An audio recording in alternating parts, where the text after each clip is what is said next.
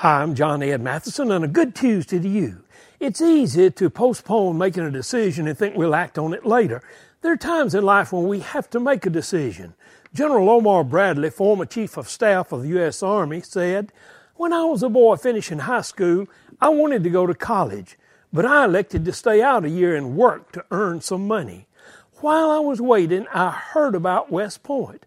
I could go to school there, learn to be an officer, and have a career." Now, he knew nothing about West Point and could have waited and tried college for a year, but he didn't.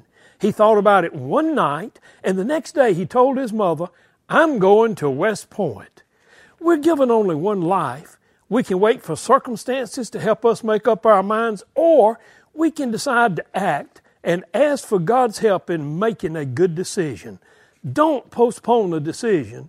Act on it today.